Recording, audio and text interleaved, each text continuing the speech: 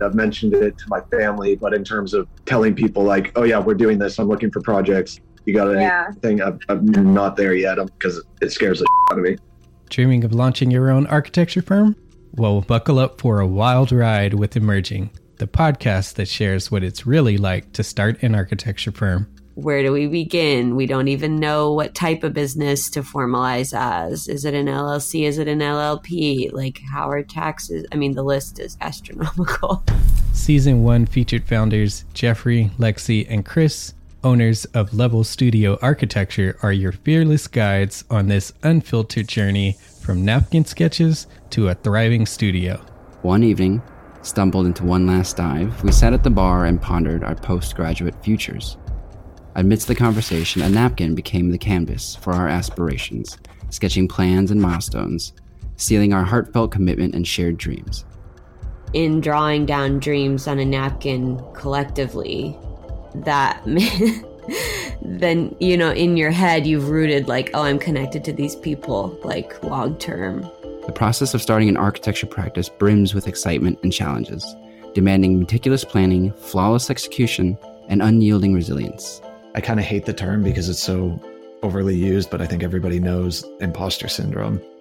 And I think it's so real to this day. I don't know if it's with everybody, but with me, I'm always questioning like, us? Can we do this? Are we ready to do this? Are we prepared? Can we do it? Did we just decide a name? We did it, guys.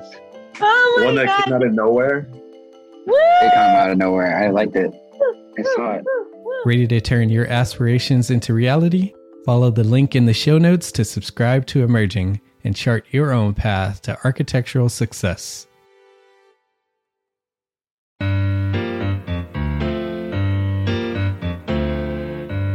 Hello, my name is Demetrius. This is Jason. Hey, good morning, everyone. And you are listening to Spaces Podcast Express. Thank you for coming back, everybody.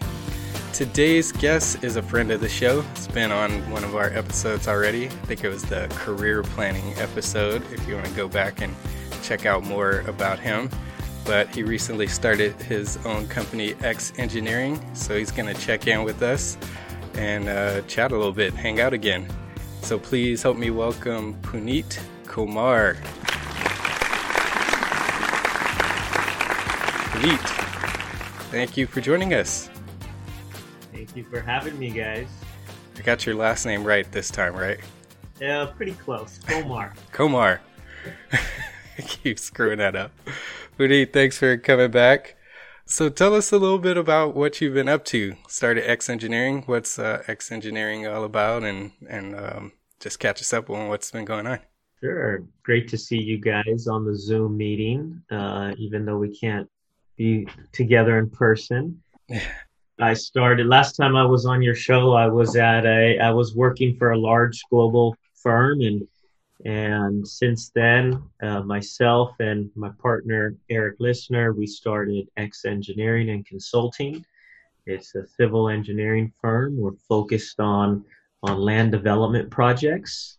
We started technically in 2018. We're going on 2 years. We've been very fortunate. We got a great staff. We're up to about 15 people now, good clients, and we're really lucky. So I'm happy to be here. I'm happy to still be in the building industry. Haven't had to beg anybody to give me my job back yet, so that's good. Awesome. Good. Hey, congratulations on making it 2 years, man. Most businesses don't make it 6 months. That's awesome. Thank you. Hey, Puneet, what exactly does X Engineering do? What are all your services? What are you guys doing? So, our bread and butter, obviously we're a civil engineer, and, I'll just quickly tell you what, the X is about and how we formed it. When we started the company, we try to think about what the company wants to stand for and what we want to do, what our visions, our core values are, all that stuff. We knew we have to do good civil engineering. That's just a given. All the firms, all in our industry, all the civil firms, they all do good civil work. So none can really say we do better civil work than someone else. Generally speaking, there's great talent in our industry. But then the second component to it is we like to think that we are land development consultants.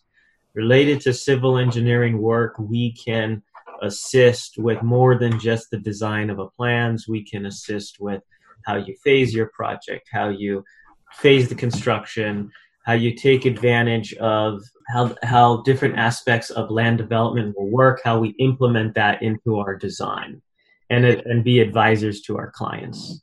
And then the third item is all about service. The biggest thing that I heard from our clients is that the other groups that they dealt with lacked the service. And what I mean by that is responsiveness, taking initiative, being proactive, really things that aren't related to civil engineering at all. It's related to any industry.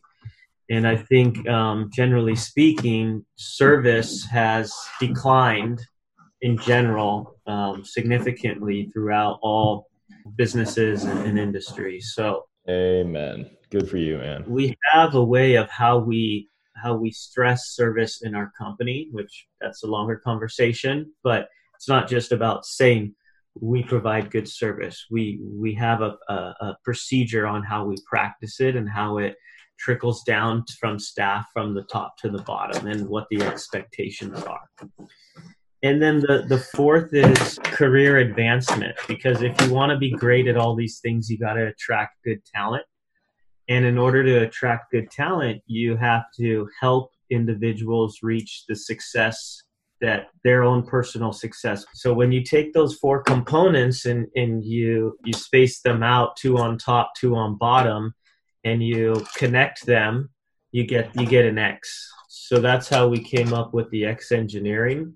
It just happens to be a coincidence that my kid right here's name starts with an X. Awesome. Pure coincidence. So that added to it as well. You know what's interesting, like, and good for you guys, because the service aspect is what I hear from so many people in all facets of business, like you were saying. And it's the easiest thing to do and the hardest thing, right? It's the easiest because it's not a hard thing to do to make people feel valued and that type of deal.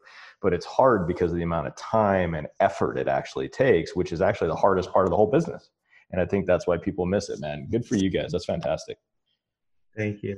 Yeah, I thought the X was the X factor as you started explaining. No, that would have been a little too cliche, I guess. Yeah, that's funny. So let's dig into that service side. What do you think? There's a reason why service has declined in the industry or in business in general? So, in my opinion, we're very lucky to live. We live in Southern California, and most people that we come across are generally living comfortably. And for instance, the restaurant industry, which unfortunately is not really opened at the moment, but growing up, many of my friends were servers, waiters, bartenders, waitresses. That was maybe one of their first jobs. And if a customer has an issue with them, my friends, generally most of them did not hesitate to give an attitude back, because they were going to go home to their parents' house and live a comfortable life and drive their BMW or their Honda Civic or whatever. I mean, they wanted the money, but if they got fired, it wasn't the end of the world. There's no pressure. There's no pressure. Now, when you go to different countries in the world and you find a server, that person, it's typically their livelihood. They have a family to support, and they cannot afford to lose that job or lose that opportunity. So they're very inclined to provide such a high level of service. So learning that is one of my theories of why our service has declined in many ways, besides for the fact that we're Americans and we think we're so great and we can't take orders from people. We have to put our ego aside a little bit. The second thing, when it comes to engineering, typically engineers, we don't like to talk much. We like to work. We like to sit in our office and focus on the plans. And when a client calls and they want to talk, sometimes we get nervous that, hey, I don't want to take this call. I can't really explain why the plans don't work the way I thought they would, or why I'm not able to get this done in time. So maybe if I just ignore the call, it'll go away. So when it comes to engineering, just dealing with so many engineers, I think communication can be a challenge. Yeah. Yeah, we touched a little bit on that last time we spoke about that sort of disconnection, I guess, with engineering and the relationship and communication side of the business. Are you seeing that change at all? And what needs to happen to change that? Is it part of the schooling that needs to sort of help push engineers, or is it just a personality thing that attracts engineers and that's just sort of inherent? Well, I think in most of our disciplines in schools, we're not really taught service. Yeah. So is there room to put a provide service 101 collective? I don't know. I don't know if how many people would pay for that, but it has to become part of a company's culture. Yeah. And in our company, the way we emphasize service is, as a project manager, I have a client and I provide a certain level of service to that client. And my direct reports, well, I am their client. And the way they watch me provide service to the outside clients, I expect them to provide the same level of service to me internally as their clients.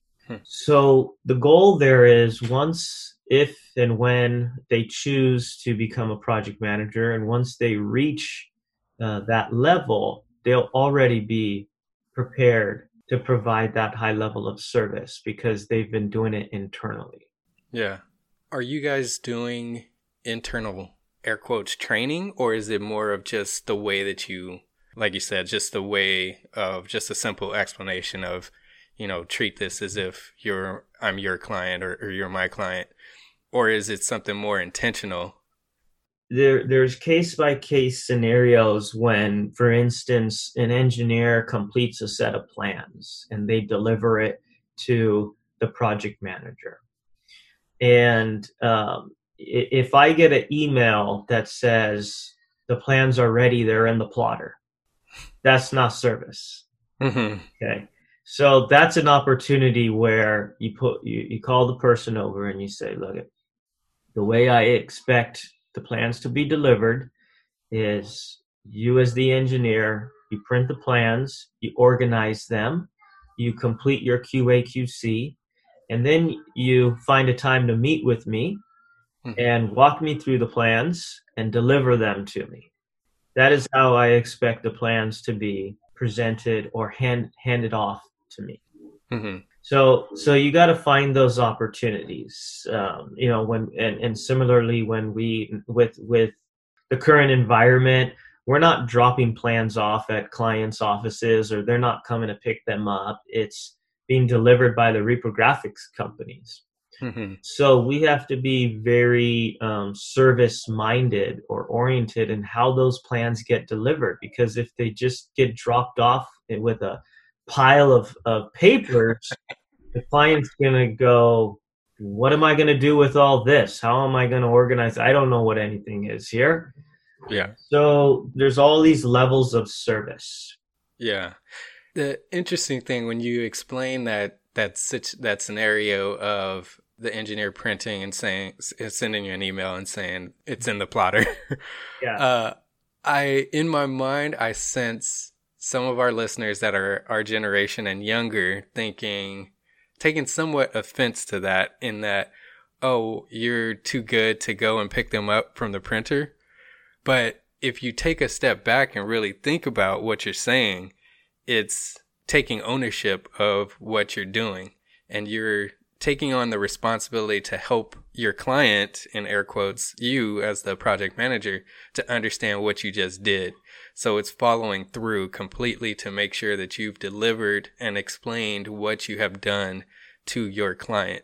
And it's internal in that scenario, but it's starting to build that foundation to understand that when you do work directly with the client, you have to do follow through, even though you technically completed what you've done, but you haven't followed through to make sure that your client understands what you've done and is able to now do whatever it is they need to do with your product.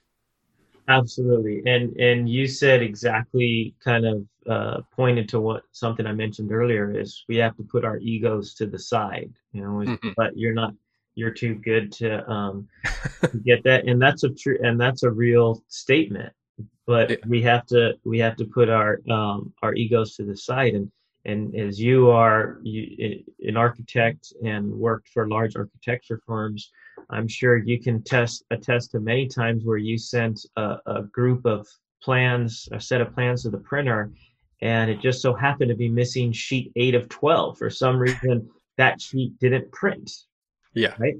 So it's like you said, the follow through and the ownership. And these are simple things when you're dealing with clients. Yes, they are too good for many things. And if you take this approach that, oh, you're too good to do this, you won't have any clients left to work with. Yeah. So our job, again, is to make our clients feel as if they are that good, and that's part of service. Yeah. And then, the other simple thing, just real quick, is picking up the phone when they call. Yeah. Or sending a quick text back if you can't talk. I will call you in 15 minutes. Yeah. Those are little service things that when a client is frantic and needs to talk to their engineer right away, they have a question that they need answered right away. The last thing they want is to hear voicemail. Yeah. But if you can respond quickly with a text and say, call you in 15 minutes, that at least puts them at rest, that my call has been noted and I shall be receiving something shortly. Yeah.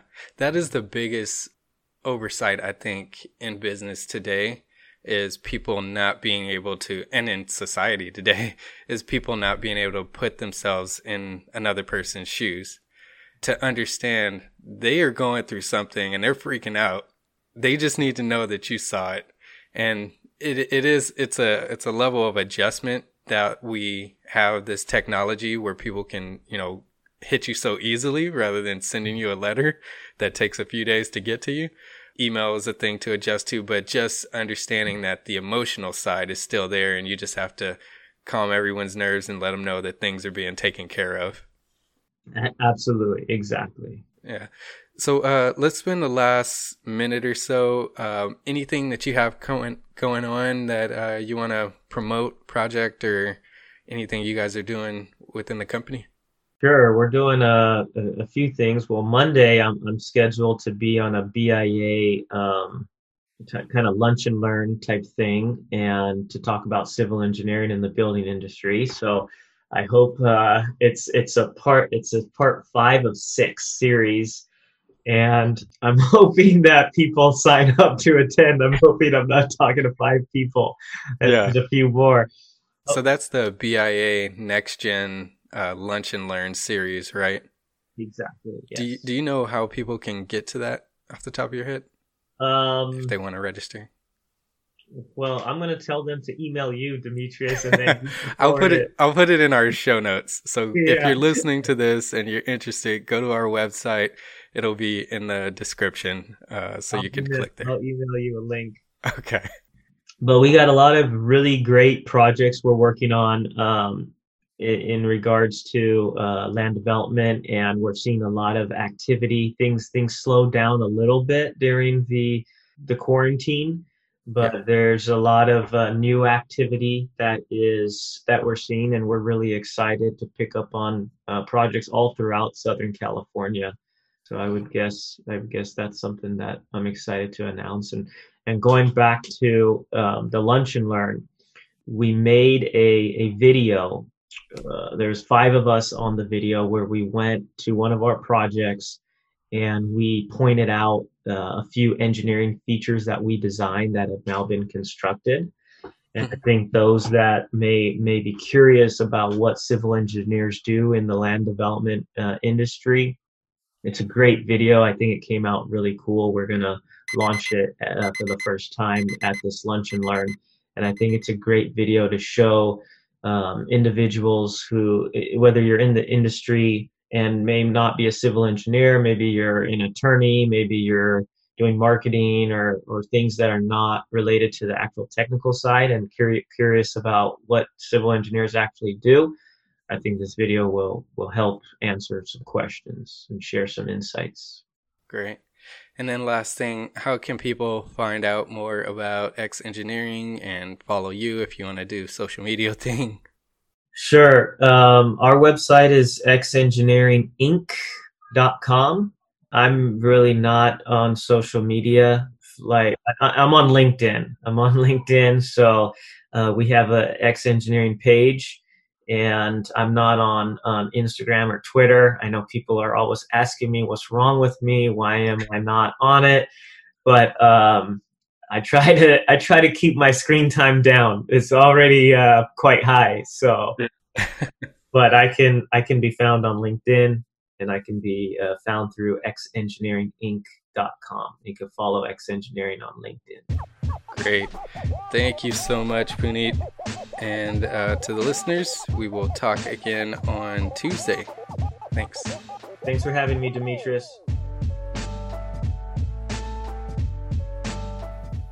This show is part of the Gable Media Network. You can check out similar content at gablemedia.com. That's GABL media.com. You can help support what we're doing here by leaving a 5-star rating and a review on your preferred podcasting app. It helps others find us, and your support is the only way that this show grows. And don't forget to connect with us through our Facebook community, Instagram, and see the random thoughts and articles that we share on Twitter and LinkedIn. Thank you again for spending some time with us. Talk soon.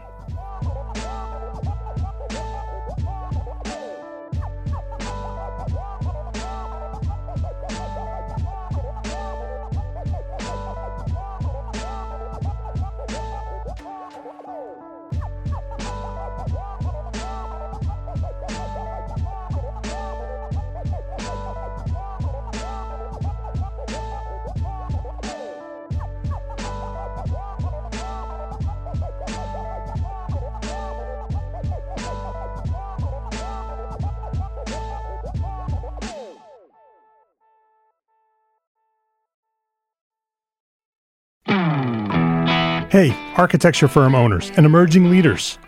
Get ready for unparalleled insight into the development of a world-class architecture firm and a worldwide organization driving the digital transformation of the design and construction industry.